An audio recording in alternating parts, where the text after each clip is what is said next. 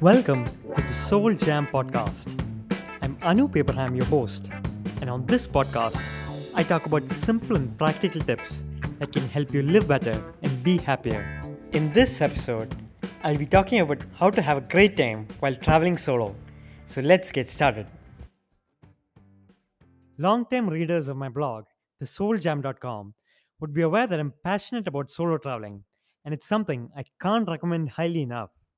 Traveling solo can be an incredibly rewarding experience that can help you understand yourself better, improve your social skills, make you better at dealing with your emotions, and have plenty of other benefits. Many of my friends see themselves as people who wouldn't enjoy solo traveling. But I always tell them you can never know unless you've tried solo traveling for a few days. Solo traveling has changed my life, given me some of my fondest memories, and I've met some of the most interesting people I've known during these trips. Here are 5 tips that can help you have a great time while traveling solo. Number 1. Choose a backpacker friendly destination. If you're traveling solo for the first time, it's going to be easier and perhaps more enjoyable to travel to a backpacker friendly destination instead of an offbeat one. It'll not only be easier to get around in these places, but you'll also be able to meet plenty of other travelers. During my 3 month solo trip around India, I traveled to offbeat destinations like Bundi and Chittorgarh in Rajasthan. These were nice places to visit, but since there were fewer travelers, I found myself craving company and feeling lonely.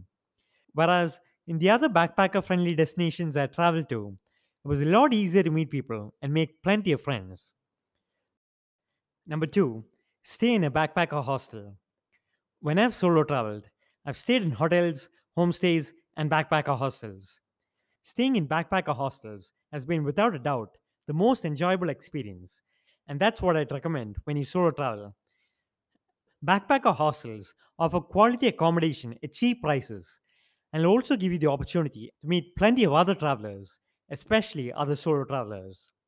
Hostels tend to arrange a lot of group activities, which will give you company to do things like trekking, group walks, rafting, or tours exploring the town.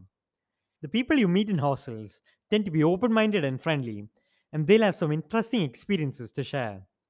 During my first solo trip to Rishikesh, the people I met in my hostels and the stories I heard from them later inspired me to take my 3 month solo trip. Number 3, be flexible. When you're solo traveling, especially if you're traveling solo long term, it's always best not to plan too much or book transportation and accommodation way in advance. Let go of making a fixed itinerary for your trip and leave room for spontaneity because you may want to change your plans in a flash when you have other people for company or hear about their experiences. The feeling that anything can happen on a given day is part of what makes solo traveling thrilling and exciting. But if you stubbornly cling to fixed plans, it kills the possibility of having more serendipitous experiences. Number 4, learn to keep yourself occupied. When you're solo traveling, long commutes may be involved, and there may be times when you need to wait for a few hours because your transportation gets delayed.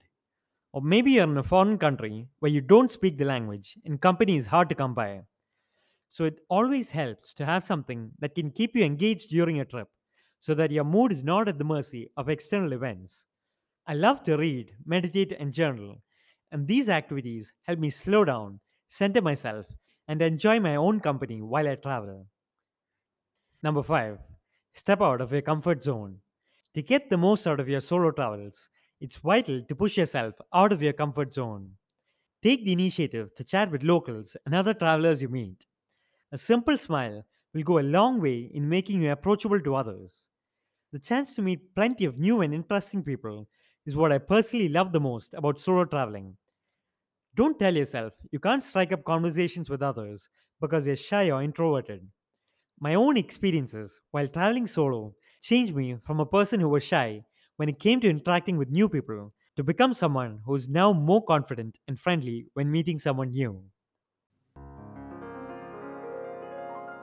If you like this episode, share it with your friends and hit the subscribe button to get notified when I publish new episodes. For more simple and practical tips, live better and be happier, be sure to check out my blog, thesouljam.com.